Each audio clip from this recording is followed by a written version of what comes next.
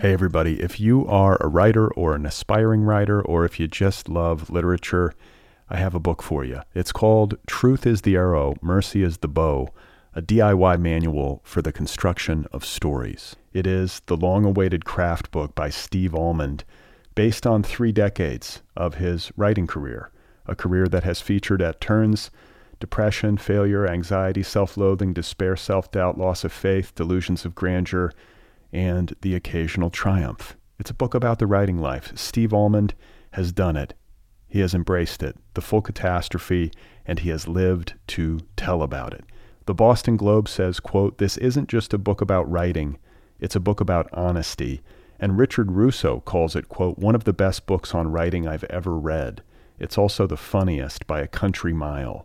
Once again, it's called Truth is the Arrow, Mercy is the Bow, a DIY manual for the construction of stories by Steve Almond, available from Zando. Go get your copy right now, wherever you buy books. Another day is here, and you're ready for it. What to wear? Check. Breakfast, lunch, and dinner? Check. Planning for what's next and how to save for it? That's where Bank of America can help. For your financial to-dos, Bank of America has experts ready to help get you closer to your goals. Get started at one of our local financial centers or 24/7 in our mobile banking app. Find a location near you at bankofamerica.com/talktous. What would you like the power to do? Mobile banking requires downloading the app and is only available for select devices. Message and data rates may apply. Bank of America N.A., member FDIC.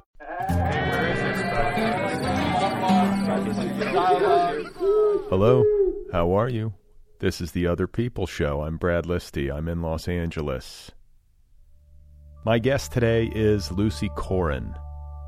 She has a new novel out from Grey Wolf Press.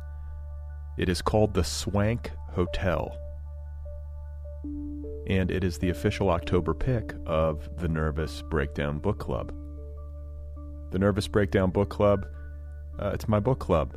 TheNervousBreakdown.com. It's my online culture magazine and literary community founded in 2006. Edited now by Joseph Grantham.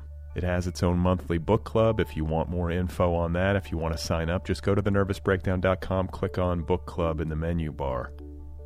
You get a book delivered to your door every month, and I interview the authors on this program. So, Lucy Corin is my guest. Her other books include the story collection 100 Apocalypses and Other Apocalypses, another story collection called The Entire Predicament, and the novel Everyday Psycho Killers, a history for girls. Lucy's work has appeared in a variety of publications, including Harper's Magazine, Plowshares, Tin House, and Bomb. She is the recipient of the Rome Prize and a literature fellowship from the National Endowment for the Arts. She teaches at Cal Davis. So, The Swank Hotel is, again, the title of her new novel, a very fascinating book. And as you'll hear me say in my conversation with Lucy, this is a wild book. It's a book that consistently surprised me on the page and felt like the product of a very live imagination in a way that distinguishes it. You sort of have to read it to know. But The Swank Hotel, it has a lot on its mind, let's put it that way. And it touches a lot of different nerves in terms of how we live now, what we've lived through over the past 20 years.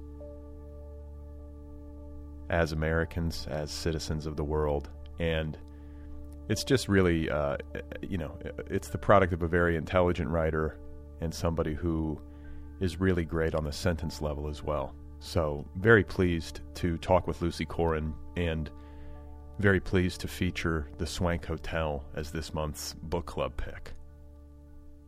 So otherwise, some of you have been writing to me asking for updates on my publication process. And I think that's not a bad idea for me to talk about the process as I go through it. A little bit, at least. I think I may have mentioned that the book now has a cover. It is not public yet, but the cover design process is done. And what's funny is that, my editor at IG Publishing, Robert Lasner, he asked me for my thoughts on the cover. And like the way that I'm wired, like somebody asks me something like that, I am going to really think about it. And, I say this while also having to acknowledge that I am not a designer. I don't have that gift. I don't have like a very strong visual art gift. And so, I went into the process wanting to be thorough, but also like aware of my deficits in this department. And I put together like an 11-page document with all these different book covers and visual motifs. And I just tried to be thorough. I was trying to think of the actual person who would be doing the book design and just kind of putting ideas on the page that they could potentially use or not. And I sent this to Robert, and he emailed back and was like, this is the longest document that I've ever received in my multi-decade history as an editor of books. Like the longest document of this kind. And I was like, well, get to know me. You asked me. I have a certain energy, I guess. I don't know. But ultimately, I just said, look, I'm not a designer. I'm perfectly happy to let whoever is doing the book cover design do the book cover. And lo and behold, this person came up with a number of options, and we settled on one that I like very much. It is, I'll give you some hints. It's minimalist, I will say that. It's text-centric, because I have a long title. The title of my novel is Be Brief and Tell Them Everything. So, it's lengthy, and you sort of have to make room for the words on the cover. And I'm sure there's some precedent for a book cover like mine, but it doesn't look like a lot of the books that I see, which I appreciate. There's something sort of spare and understated about it, but it also speaks well to, I think, the contents of the book, which is what you want as an author. So I'll be excited to share that with you soon. Otherwise, at this stage of the game, I'm obsessively reading the book, scrubbing it of any mistakes or perceived mistakes, trying to fix it up a little bit, waiting for my official editorial feedback, and just kind of getting it ready for publication. I've also had to do blurb solicitation, which is kind of like a necessary evil in the book publication process, where you go out and you ask other authors for blurbs. I have been fortunate in this department to get some nice blurbs for the book. And, it's an embarrassing process. It's an awful thing to have to ask somebody, because it takes time, to read a book and offer feedback. And then some people say no, which at first, you sort of wince. You go, oh. But then they explain. Usually it's the people who get asked all the time who are just like, you know what, I can't. And I understand that. There's the initial wince, and then you think about it for about 30 seconds, and you go, oh, yeah. They're just being honest. There's only so much you can do.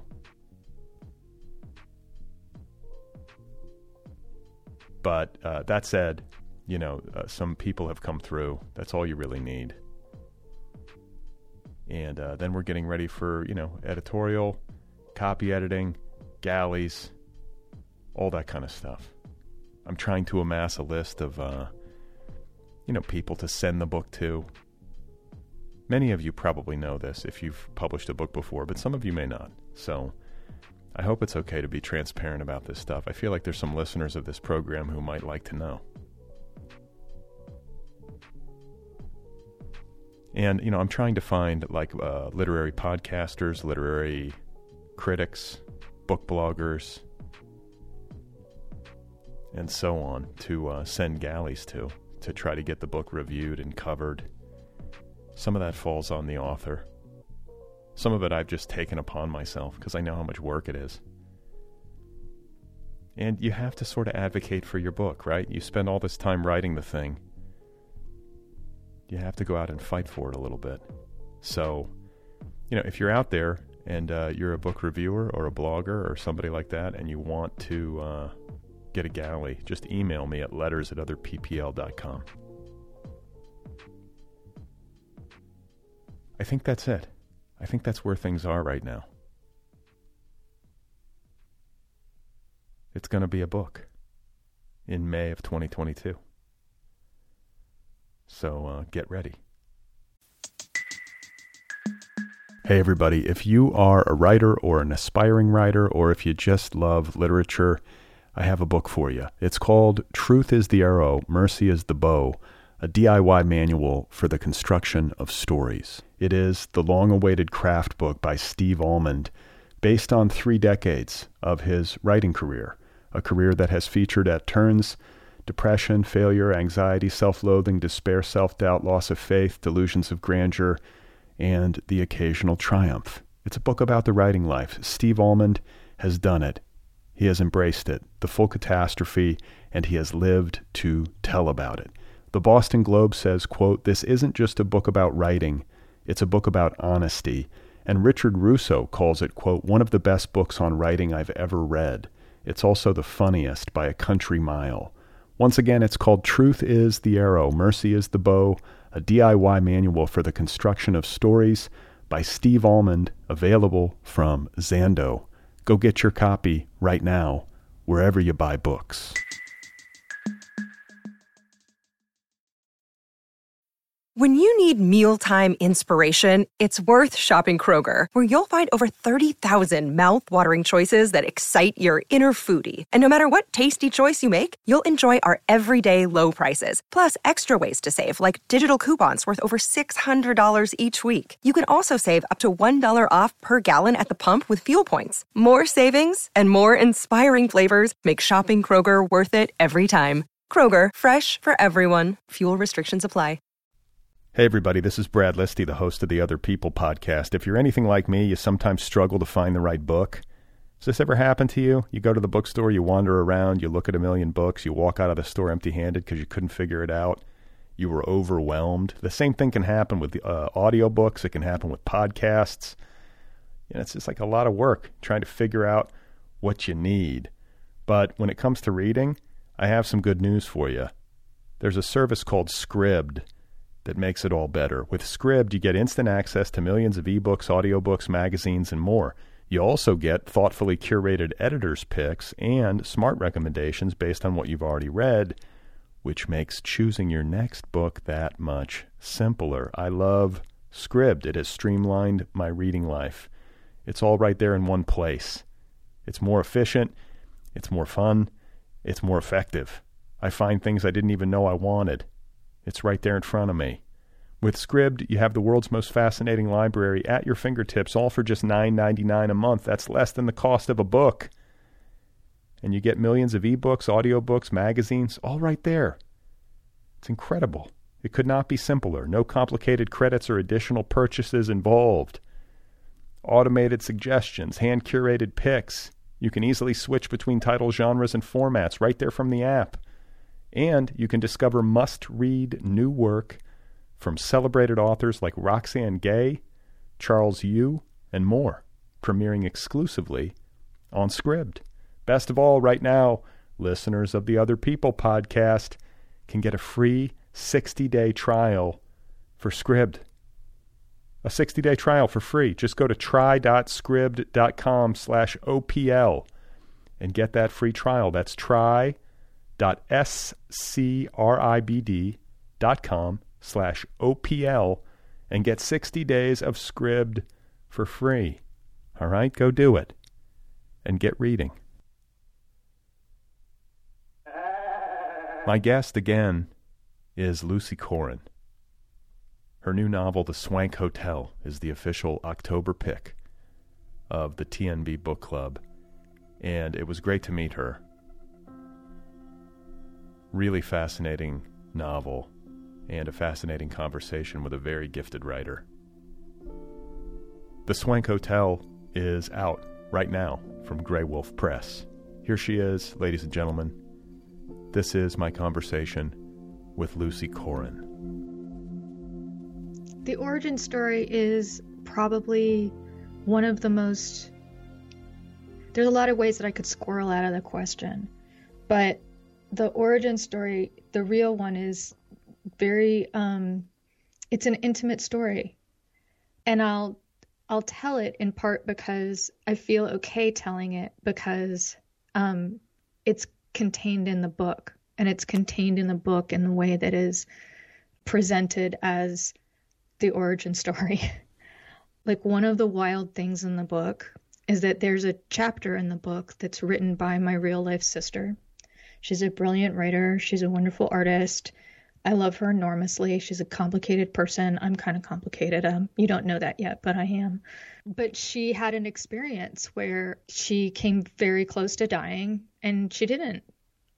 And that threw me for, I don't know, like it changed my life. It changed my life to be in the presence of that. And so the book was, came out of me thinking more or less consciously, like, if our baseline narrative, right? So I'm a fiction writer. I've been a fiction writer. That's who I've been since I had an identity for myself. My identity was as a fiction writer. So, anything happens in the day, I see someone do something silly at the grocery store, and it filters through my fiction mind. I ask myself, what does that have to do with fiction? The way that person did that with that carton of milk.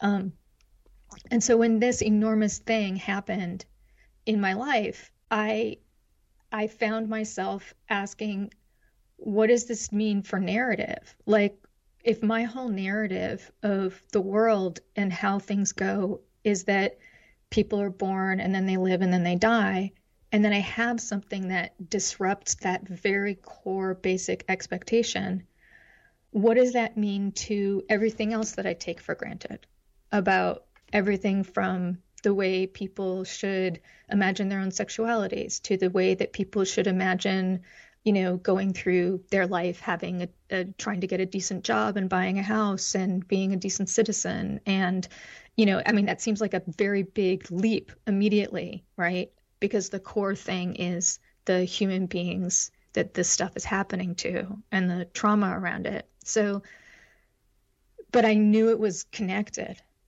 And so I spent the next, 10 years of my life trying to write into those confusions and those relationships and those connections that had sort of, I don't think shattered is the right word. It's a little dramatic. It's dramatic, but shattered is still sort of too sharp a word, I think. Like destabilizing. It destabilized my sense of how I viewed the world and how I thought that I was viewing things in relation to the people around me, a sense of uncertainty about the assumptions I made about what other people thought or the way that other people proceeded through their lives. And so that's where the writing came from, was just trying to, I guess, right through and towards and within that instability. Okay. So you talked about your sister having a near-death experience, which is depicted in the book as well. Your book is about, among other things, two sisters named Em and Ad, Emily and Adeline. Adeline, yeah. And Adeline has a near-death experience, suffers from mental illness, is not neurotypical. Stop me if I'm mischaracterizing anything. Well, I appreciate that you know that those are complicated words that go in and out of feeling right to people. So I think it's great to stumble around those words. I think it's only appropriate. Yeah. So, that's the heart of your book, I would posit. And you talked about how in your own life, your sister's brush with death, like kind of totally reordered your existence. Yeah. And reoriented you in terms of like your expectations. You mentioned like, people are born, they live, and then they die. But, if your sister had a brush with death, it was like, well, she was born, she lived, and then she died, but it was out of chronology. I think what you were implying, and again, correct me if I'm wrong, is that, we have this sort of assumption that you're born, you live 75 to 90 or 75 to 100 years, and then you die. So was it the sort of out of timeness of it that disrupted you so much in terms of like your expectation of how your life was going to go and how her life was going to go? Is that what you meant? Well, but I also meant that it's not just that, you don't expect to encounter something like that when you're young, right? But when you're like a young, thriving adult or something like that, it's also about like that seeming like a closed system, like that, because, the experience of it was, from my perspective, which is what I try to focus on instead of trying to pretend to be able to represent other people's experiences. The experience of it was like being told that she was dead, and then having that experience of having a dead sister for a weekend, for days, and then being told, oh no, not dead. And so it's that undoing of something that seems like it couldn't possibly be undone. Right. It's right. It's that rupture of like a very core expectation of, the way things go. Yeah. That actually happened in some form to me when I was a kid, when my grandfather passed away. Like there was some confusion over the phone. That was the way we received the news that he was, gravely ill. And he did wind up dying, about a month after. But the news came in, and I remember my dad being like, he's died. And then we were like, oh my God, he died. And then, I don't know how much time passed, but it was probably like an hour later. It was like, actually, no, he's not dead. And I remember being like, well, geez, like I need some accurate information here. It was really, I guess it can happen, but it's not the kind of thing that would seem to have wiggle room, but sometimes it does, Yeah, sometimes it does. And there's something that like, that could have been something that you latched onto. It could have been something that like for me, I had a profound sense of being violated by experts, and being like lied to by the greatest authorities around, these medical people. And it's not like a doctor called me. I mean, it was much more, it was like, somebody told somebody who told somebody who said, you better call her sister, I know that this is not an experience that's unique to me, right? But what happened when I experienced it is that it triggered something in me that changed the way that I was looking at every other thing in the world. And I was looking at every other thing in the world like, well, that's not necessarily the case. Well, what if it's not that? It may seem like that, but what if it's not? I know they say it is, right? And this starts to have real resonances for me when, like, we're starting to have cultural conversations that are like, maybe racism isn't a bad thing, right? Or like these astonishing, like, conversations that I never thought were going to be conversations again. And they are, like, things that I just bottom line like assumed, like, we all agree that this is how it goes, right? And when I see that, so it resonated with me in a larger way than in my personal experience or in my family's history. And so I've tried in the book to trace those things, those resonances that move across tales from my family history, things that either happened in my family or that happened in some version that I didn't write exactly the way it happened in my family, things I made up that could have happened to people that were sort of like us, things that happened to people that I imagined if they were in that situation, in that same landscape that I was building around this half true, half imaginary, half rumor, based on rumor kind of story world for this book, I tried to just include everything. I would hear something and it would seem like it had something to do with the problem I was working on in the book, and I would just bring it into the book and see what work it did and try to tell its story and try to just trace through the connections. Push them as far as they could to make it as expansive a book as I could make it. That was the aim. As I was saying at the top of our conversation, there's a wildness to this book that is unique, like an imaginative wildness, a linguistic like wildness. Like it's a very beautifully written book at the sentence level. It's also, it's grappling with a lot. And you talked a second ago about how your experience with your sister, where, it was like, well, someone told you she had died, and then it was like, well, actually, she didn't die. Kind of challenged all of your assumptions about reality. Yeah. And I think that's a very astute observation, that the times that we're living in now parallel that experience in a lot of ways, because, everybody sort of has their own version of reality. And we live in this era where it's very hard for large groups of human beings to agree upon sets of facts. Do you know what I'm getting at? Like, it just feels like everything's sort of up for grabs in a way that isn't necessarily always positive. Like, I'm generally open to the idea that, like, well, we don't know very much. Like, let's not assume we have a firm handle on just about anything. But like you said, like, racism is bad, that one seems pretty locked up for me in my mind. Like, and I think that maybe sometimes these things can get out of hand, or it can become unwieldy. And I suppose the question I would posit to you is, like, do you feel that at some point it became unhelpful?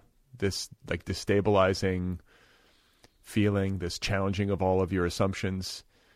Like how do you view it in retrospect? Or maybe you're still inside of it to some degree, but do you know what I'm saying? Like, how do you assess it in terms of its impact on your day-to-day life? I mean, I think it's true that I embraced, like, living in it as a real layer of reality, like a real layer of the truth of my experience.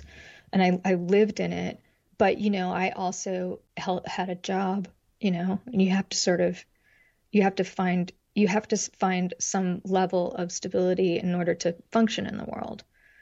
It's really hard, though, if you're taking if I'm, when I'm taking up this kind of territory in my fiction, and I'm taking it up seriously, and then I'm convincing myself to go to work in the morning and, like, be as kind as possible to my colleagues and my students, right? Like, there's something that feels disjointed, like, that says, like, well, really, why am I doing this? And really, why am I, why is anybody doing anything, right? Like, when you scrape it down to that.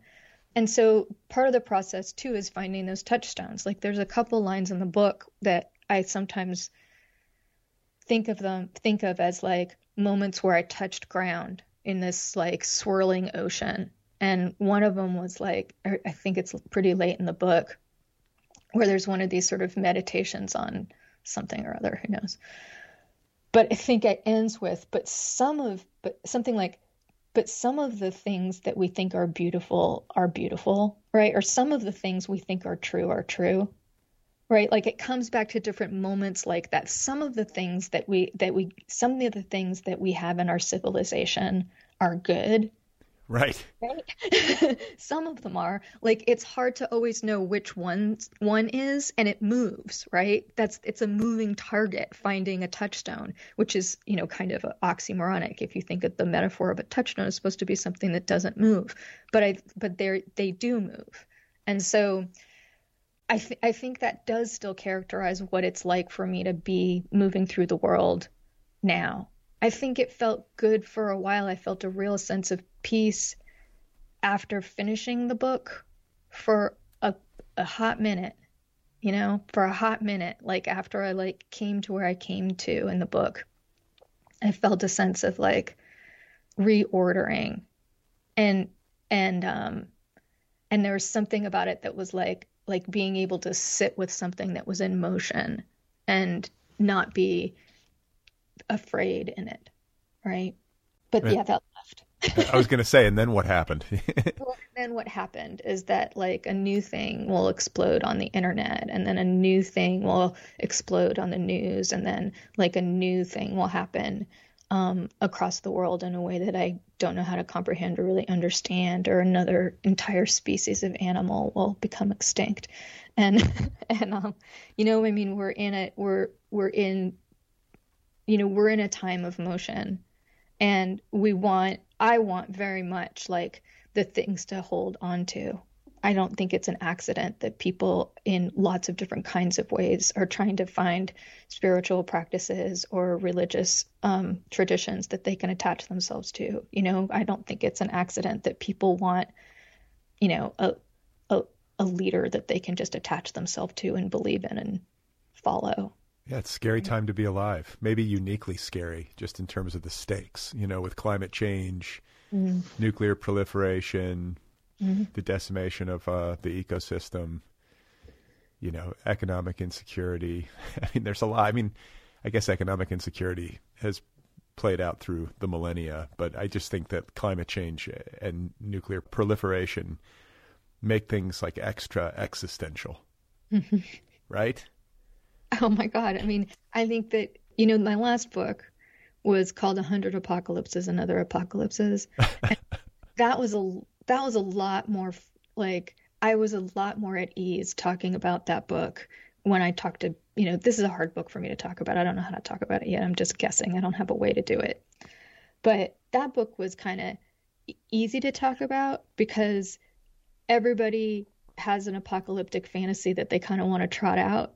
And, you know, and I could instantly sort of, well, I had a little packet of stickers, little stamps that I would use for people's books. And they would have like, when there was a syringe and like a flood icon and like a house burning down. And you know, I'd be like, pick your apocalypse.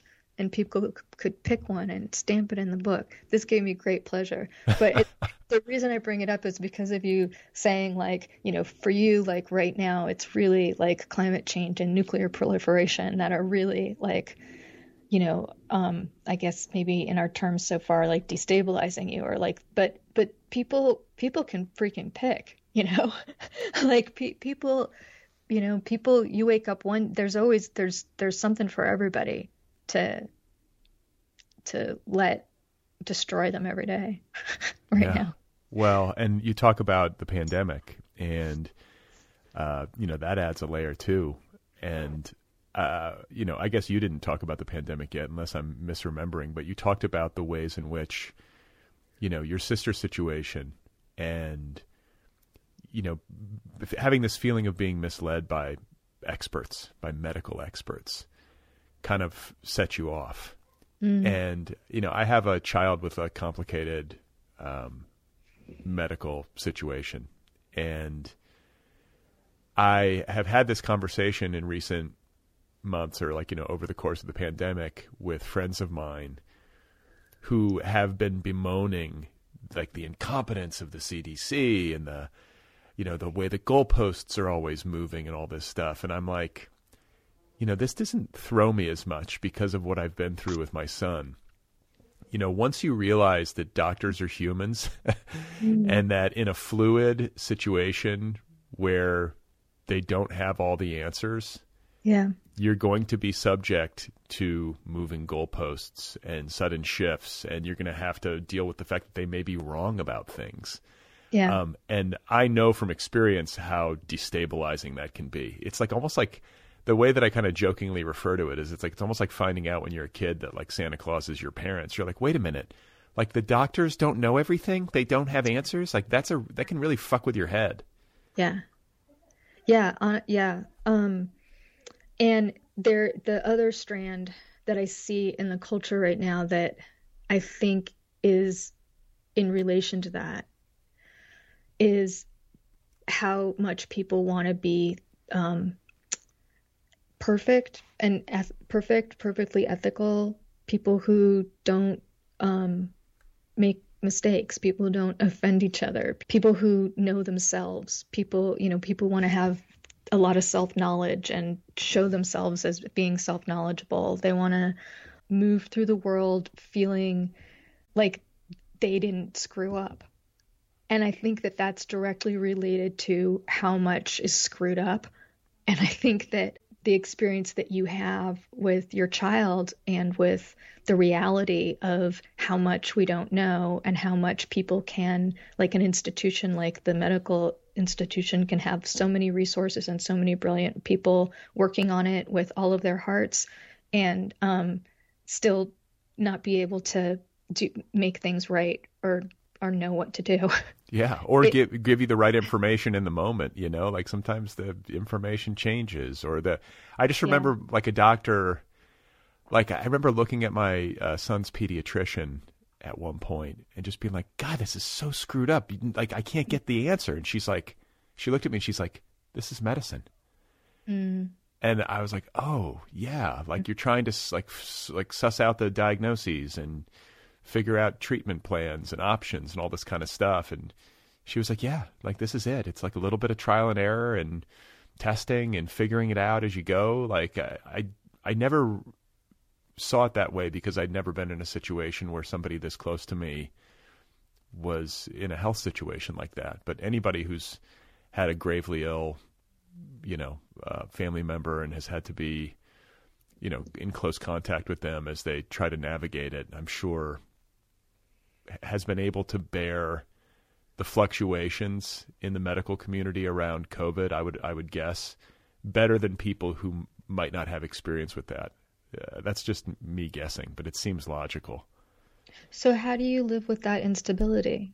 Like, what do you do with the instability of both, like, going to the experts and knowing that they don't have answers? What they have is like ways to try to figure something out. I think a lot of it's like hard acceptance. Mm-hmm. It's like it's a lonely place. You just go, oh, like, shit. Like, I got to accept the instability. And the truth is that all of reality is unstable. Everything's impermanent. Everything's always in flux. Nothing is super fixed or fixed at all. But I think with, specifically with regard to medical stuff and thinking about the future, it's part acceptance, and then part of it is shrinking things down and trying to take things day by day or moment by moment. When I start to spiral and think about like 20 years from now or what happens after I'm gone, I mean, you do have to do some of that kind of long-term thinking just as a parent, but too much of that can cause trouble, I find. And so I just try to focus on today and like what's good and accept as much as I can. I don't know how else to do it and stay sane. You can drive yourself nuts. Mm-hmm. So yeah, that's my strategy for now. For sure. And I think a lot of the characters in my book do some version of, if not driving themselves nuts, then just like taking very seriously the parts of them that are destabilized and following them. Yeah. Yeah. I mean, you talked about people seeking out spiritual stuff. I've been doing this my whole life. I don't know how true it is. Like, I wonder, like, do you think people are like moving in that direction more in recent years because of like all the unrest politically and with the pandemic? And yeah, I mean, I'm wary of making sweeping statements about anything because I'm always aware of how tiny the little sliver of view that I have of things. I feel like I have no perspective on what's going on in a large scale. I have these like little bits of things that float my way, and I have a sort of sense of things that I can't really put my finger on. And I try not to say anything I don't know. Big religion is entering our political life in a big way. In the university, I think people are trying to ask why religion has been so relegated to people's personal lives and less so to their intellectual lives and their scholarly lives. Why there's been like these divisions. I think that people are trying to, and I think that people who if of a lot of people I think of my generation, although again, I don't want, maybe it's just my friend group, but like I see a lot of people who grew up with really bad experiences in religion, trying to reclaim something for themselves that is nurturing and fulfilling and meaningful and powerful. People who have been raised in religious traditions that are stigmatized are trying to be public about them and, open about them and righteous in them. What do you mean about religious? You mean the traditions themselves have been stigmatized? Sure. Yeah. Like I know of a wonderful writer who grew up in a voodoo tradition, and she's bringing some of the practices of that tradition into her writing and teaching. And I don't know if that's something that would have happened a generation ago. Yeah. There's people trying to find corners of their life to do the kind of big thinking that they thought was either served up to them in a way that was, brutal sometimes, or cruel, or and find a way to ask those questions and have those physical lived experiences that take you outside of your daily life and give you a sense of, I don't know. I don't have a practice of my own, so I can't really articulate it, what it would be for people. But were you raised in a religion? I was raised by a Catholic who married a Jew, both of whom by the time they met were adamant atheists. And they were like both really clear about what they saw in the history of their religions as immoral and as brutal and as a force of bad in the world.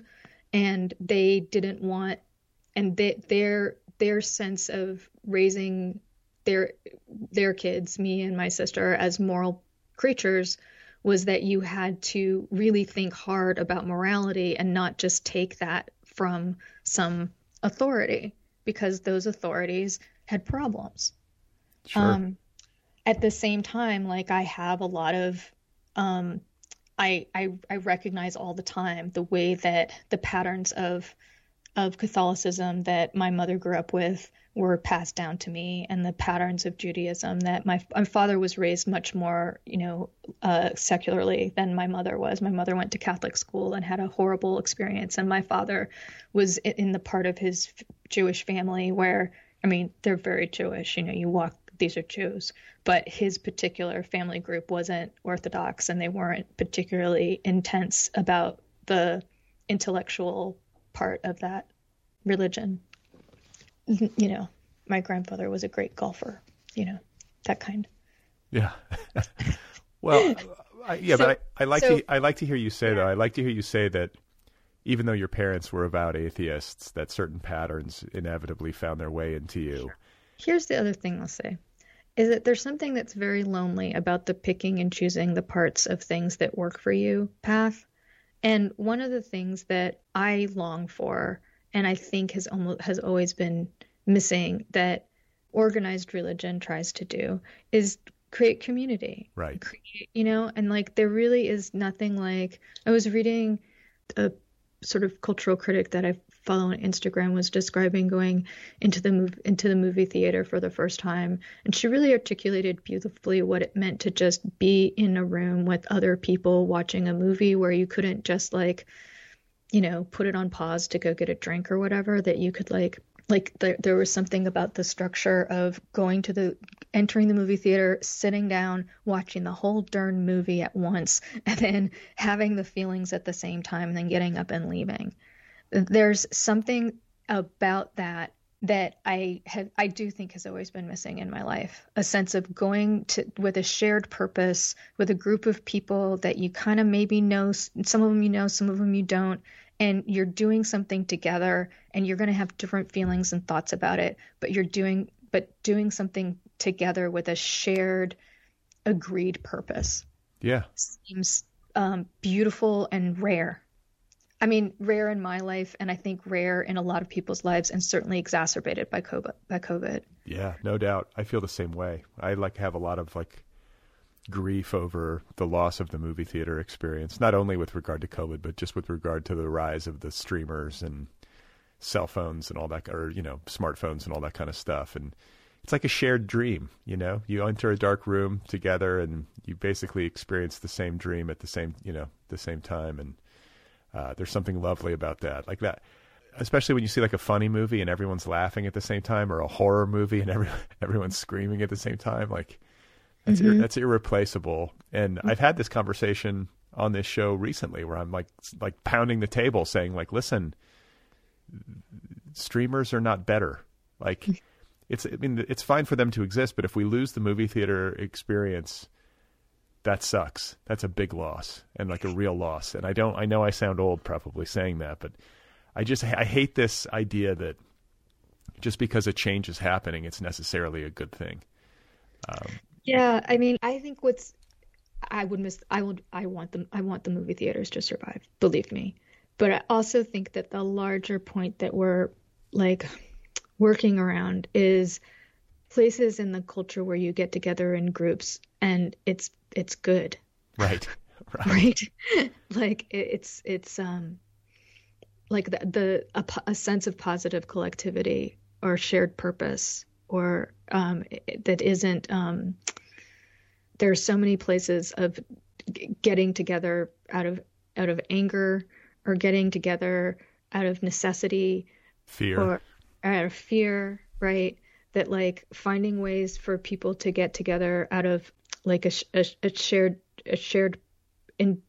it's not like they all agree on the goal, but it's they're together in an effort or something.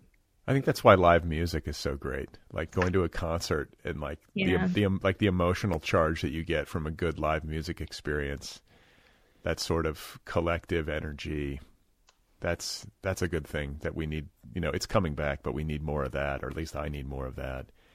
And I think that what I appreciate about your novel and the story that you're telling is that I think it's a good time. It's never not a good time, but I think it's necessary in the times that we're living in now for as many people as possible to reassess how we exist, to challenge assumptions. It's amazing when you're going through your day-to-day life and you're not dealing with any kind of calamity or any kind of upset or any kind of real in-your-face existential challenge, how easy it can be to sort of just float right through. And also to get caught up in the static, to get caught up in office politics, or to get caught up in the neurotic worries that you have about something that's really, in the grand scheme of things, tiny. I mean, everything's tiny, but you know what I mean. And then suddenly there's a mortal threat. You get a diagnosis yourself, or somebody you love is, on death's door, and all of a sudden everything gets flipped. And I don't think that's necessarily a bad thing. Well, I was thinking that, that's what literature's for. I agree. Or at least some literature, right? The literature I go to, it's for that. It's for everything from flipping the script to taking you out of the petty. Who are do you have some authors who are obviously we all do, but are there authors for this book in particular that you were looking to as kind of touchstones, or who were kind of lighting the way for you? I mean, early in the writing of the book, it was Hunger, Knut Hamsun. I can never say his name without just stumbling in order to show how anxious I am about saying his name. Knut Hamsun book called Hunger, and Mrs. Dalloway, the way that she works with that character, with Septimus. And recently I'm just sort of looking at the books that are sitting on my shelf right now and thinking about how this book, for me, it you know, I guess every writer experiences this when they do any publicity. It's just a little, new for me. But you write the book and and you come to an ending of a relationship of the book, and then you sort of see it in the world and have to have a relationship with the book. And especially if the book is in any way attached to your life, the things in your life don't end just because you finished writing a book about those aspects of of your life. Right. It doesn't really end. So like if I say the books that I've read recently that tap back into this material for me in a way that keeps me attached to the pulse, like this book, it doesn't seem directly related at all, but it is for me. This book, Maud Martha by Gwendolyn Brooks. It's this novel. It's a novel of daily life, in a really quiet way. Also a novel of an entire time, an entire era, an entire way of being in the world for us, for a family. I can't believe that it is out of print, but I believe it's out of print. I wanted to teach it this year, and I can't figure out how to get copies for students. And the other thing that I was reading, I read half of this book yesterday, is this Hervé Gilbert, another name that I stumble over on purpose just to not pretend to be able to speak other languages. But Hervé Gilbert's Crazy for Vincent. It's an intense barrage of like passionate, messed up people shoving their way towards each other and away from each other. And it also is really brilliantly complex in the way that it refuses to be fiction or nonfiction. And so those are my examples right now. Okay. No, that's as much as I was hoping for. And it's interesting too, like the stuff that you were saying about your relationship with your book, like you write it and it's like you're in this kind of, trance state. That's certainly, maybe to a unique degree, I felt that way reading your book. Like there's a trance-like quality to the prose or to the delivery. That's great to hear. Was that how it felt writing it? It's how it felt when I was in it. Like it took so long that like there were periods of time when I was in it and I did feel like I was in a trance for time, like a long period of time.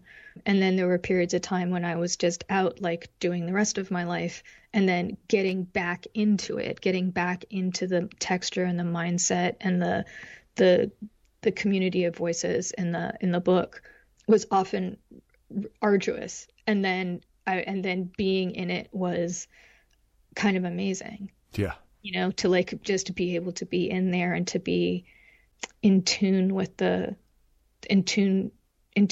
world through the way that I was working with language in that book was really like my favorite experience possibly ever.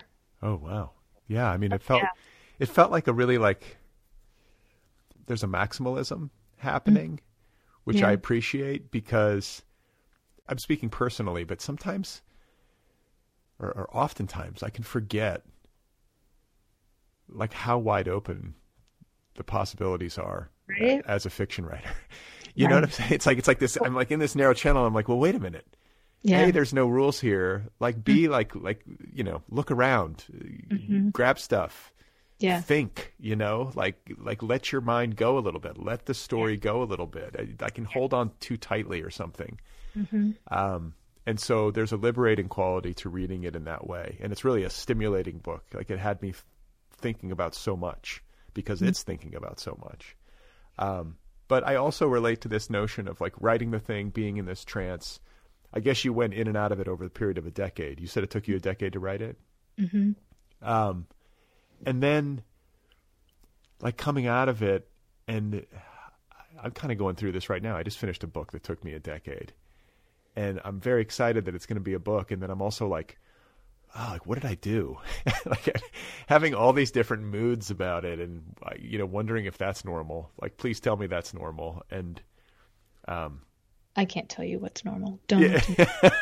Or at least that you have a similar experience. Like where it's just weird that suddenly it becomes this thing and it's, it's its own entity. And you talk too about not knowing how to talk about this book. I've been having those thoughts as well. Like, it's weird to write a book and to be that deeply invested in a project for that long, and then to be like, not really sure what to say about it. you No, I know? wrote it all. I wrote it down. I wrote down what I had to say about it, and then I published it in the form of a book. Yeah, right. Make of it what you will. That's right. But I think too, like, speaking for myself, like there's some, because the book that I wrote is like yours, like very personal and based on some tough stuff, in my personal life. I find myself like wondering, like, oh God, like, is it too much self-exposure? And then what will I say about it? Mm. Like, what if I say something stupid? Like, I guess that's always my fear. So I relate to that, like not knowing how to talk about it. You just have to muddle through, I guess, do the best you can. Yeah, and I have to tell myself that I'm not ever going to think that I did it right. I'm just going to have done what I did. Yeah. You got to just let it go. Try your best to be candid and then just let it go. Yeah. Yeah. So when you were writing this book over 10 years, it sounded like there were like fallow periods, like long fallow periods where you weren't writing at all. Yeah, fallow period for me is going to work. That's all. So, and anytime, I have a job, I have to make a living, I have to go, and in order to do that, I have to like push away all of the world of the book. I have to push it away. So I wouldn't call it fallow, right? Like it wouldn't have been fallow if I didn't have to go to work. Right. Right. Well, no, that's an important distinction, because I think sometimes people, there is a fallow, like a genuine, like, you're in a rut and then you come out of the rut, or you're lost and then you're found. But for you, it's like, it would have been faster if you just didn't have to go do the day job. Sure. Yeah.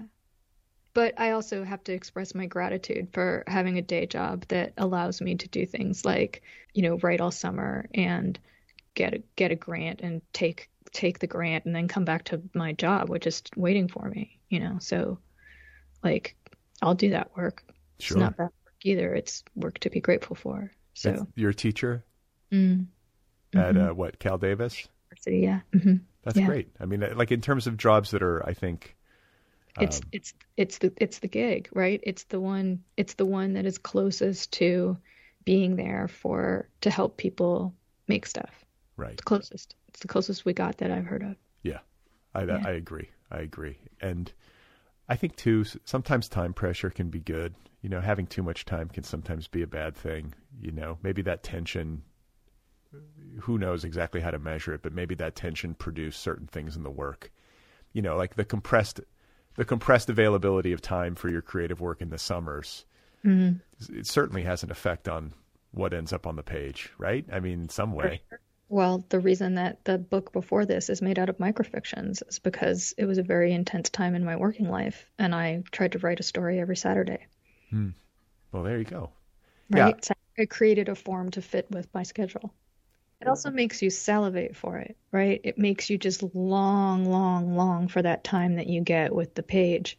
And then when you get there, it comes with you feeling delighted to be there. Yeah. Like, whoa, look where I get to be right here. Instead of that terrible cliche of the writer like banging their head against the white page, like, no, it's a gift. Look at this. Look what you get to do. You get to make something. Yeah, you exactly. Get to make anything you want. Right. I think I bitch about a lot of things, right? And I think I bitch about the world, and I think I bitch about like the state of literature, and I think I bitch about like literature, like nobody caring enough, and nobody reading well enough, and nobody reading what I think they should be reading, and when they do, not reading it the way I wanted them to. Like I'll bitch about all kinds of things, but I don't bitch about writing. Yeah. I'm just grateful to do it.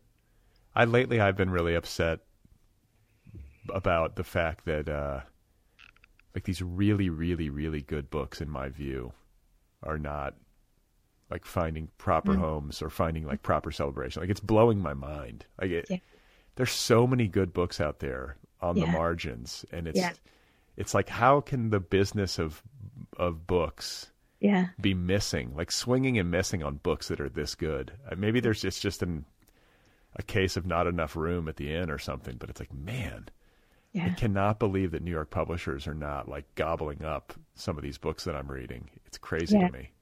Yeah. That's great to hear because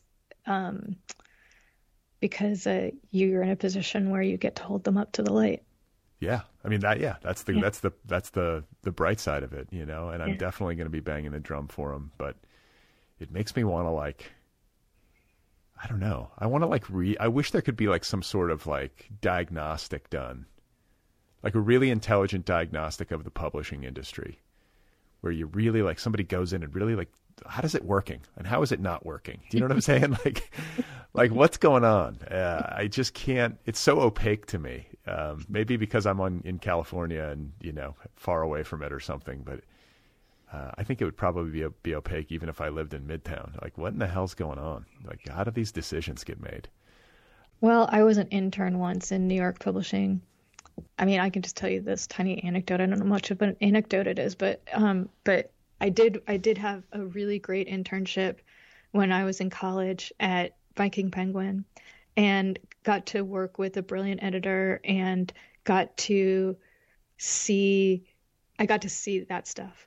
I got to sit in on editorial meetings and have them like make the choices between the books they believed in and the books that they thought that were going to make money. And, you know, I got to see how much Stephen King sales paid for them to do other kinds of things. And, you know, it was fascinating and it was amazing. And I knew immediately that I could never be in New York because it would totally, I didn't even think I could be a writer in New York, let alone like a person working in publishing in New York, because it would tear me up too much. Wow. But I was really grateful to be able to have that little glimpse of what it was like in that one moment in time. Yeah. Where are you from? Are you from the East Coast or are you from? All right. So I was born in Chicago. My parents were in grad school.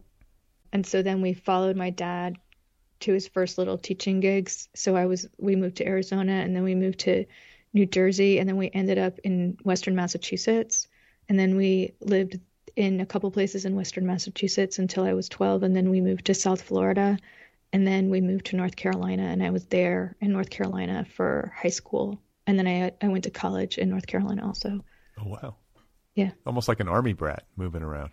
Yeah, but not an army brat at all. An academic brat, like, is that what they call it? Well, I guess maybe. No, I mean, my father also switched careers when he was, you know, he was a professor for 10 years, but then he left that profession, got training, moved on. But what? he was a doctor. He got an MD when he was 38. He went to a 2-year program. I'll brag about my dad for a second. My dad went to a 2-year program to get his MD because he scored so well on his MCATs. Really? Yeah, and because he had a PhD in a science field. And so they let him basically, they created a program that was much shorter so that he could sort of quickly get his MD. And so he went late, but he still had a full career before he retired. Wow. What kind of doctor, may I ask what kind of doctor he was? Or? Sure, he was an anesthesiologist. Oh. Mm-hmm. My cousin's an anesthesiologist. Mm-hmm. That's a wild thing to do. Mm-hmm. You know, like it. Totally. Like, that's a lot of pressure. That's how I always think of it. God, I can't even imagine. So you were literary, headed in this direction from an early age. I was a kid who was raised in a house full of books, just piles and piles and piles of books, and in a family where you read everything. Nobody decides what's a children's book and what's not a children's book. Everything is there for you.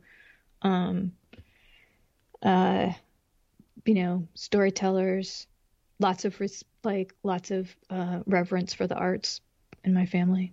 Yeah. That's great. Yeah, for sure. And you said at the very top of the show that you're complex, and I was going to find out about it.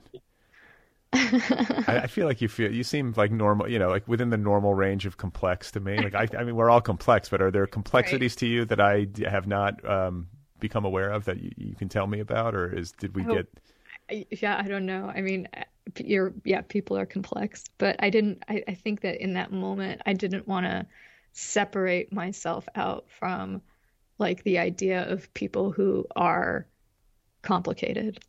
It's hard to call somebody to say that somebody else is complicated and also not call attention to the fact that you are too. Right. Right. That's appropriate. Yeah. And then this book, in terms of its road to publication, it took you a decade to write it. In terms of like having it find a home, was that a process? Did you have a relationship with Grey Wolf, going into the sales process, or were they expecting it, or you know what I'm saying? Like, how did that part of it go? Well, the book that I wrote before was published by McSweeney's, but it was edited by Ethan Nazowski. And Ethan Nazowski was at McSweeney's for a couple of years, but then he moved to Grey Wolf, where he'd worked with them before, and then he went back to Grey Wolf. So he has a long-term relationship with that press, but I was with him working on that other book. And so when there was a draft of this book, I knew I wanted to work with him again if he would have me. And so we sent it there, and he took it on at a fairly early stage of its development. And, I know these relationships are rarer and rarer. They've been rare for a long time, but they're even rarer because of the pressures put on editors to do all kinds of other things other than work with their authors on their books. But Ethan put in, I can't even tell you how much time he spent with me working on this book. I mean, it was, I was like, I've never had that kind of readerly attention. I've never had somebody inside a work with me the way that Ethan was inside this work with me for years. Wow. That's awesome. Yeah, it's extraordinary. That's not something I hear often. Mm-mm. Maybe it happens and they just, we didn't get to it, but I haven't heard too many people talk about their editor being that involved over a period of years. Yeah. Yeah. And helped you make market improvements to it, I would imagine. For sure. It's like, it went from being like a lot of really cool sentences with a sense of a story. And I mean, it just went from having everything in it and to like being clear, like it went from just being everything to being a clear thing. Well, that's a good place for us to end. I know you got to get on with your day, but I enjoyed reading it. I'm glad we are shining a light on it with the book club this month, and just great to talk to you. Great to meet you. Congratulations. Are you working on another book? No. That's okay. But I am imagining other books every day, and I'm having writing time. I go and sit with, I sit in a cafe with a writer friend and write, and we'll see. But I'm not writing a particular thing. Yeah, early stages, just beginning. Yeah, that's right. All right. Yeah. Well, it's a pleasure to talk with you. Same here. Congrats once more, and enjoy the rest of your day. Thanks so much. It was great to be here. All right. There you go. That was Lucy Corin. Great conversation. Her novel is called The Swank Hotel. Available now from Grey Wolf Press. The official October pick of the Nervous Breakdown Book Club. You can find Lucy on the internet at lucycorin.com. You can follow her on Twitter. Her handle there is @CorinFiction. One more time, the novel's called The Swank Hotel. Go get your copy right now. This podcast, the Other People podcast, is offered freely. Every single episode, more than 700 and counting, are all available to you for free. It's a listener-supported show. If you like this show, if you listen regularly, if you get something from it, support it if you can. And you can do that for as little as $1 a month over at patreon.com/otherpplpod. That's patreon.com/otherpplpod. There are different tiers, different levels of support. As you move up the scale, you can get prizes. A t-shirt, a tote bag, a sticker, a coffee mug, a book club subscription. I will write you a postcard by hand. I will wish you a happy birthday. So many options over at patreon.com/otherpplpod. The Other People podcast has a YouTube channel. Did you know that? The entire archive of this show is available on the Other People with Brad Listy YouTube channel. Go search for it by name, Other PPL, over at YouTube and subscribe. It's free. If you have something to say to me, the address for email is letters@otherppl.com. Letters@otherppl.com. Let me know what you think. The Other People app is also a thing. It too is free. Go get the app. And by the way, the app, I went through some glitchiness for a few days. That's fixed, or should be soon. All right? Okay.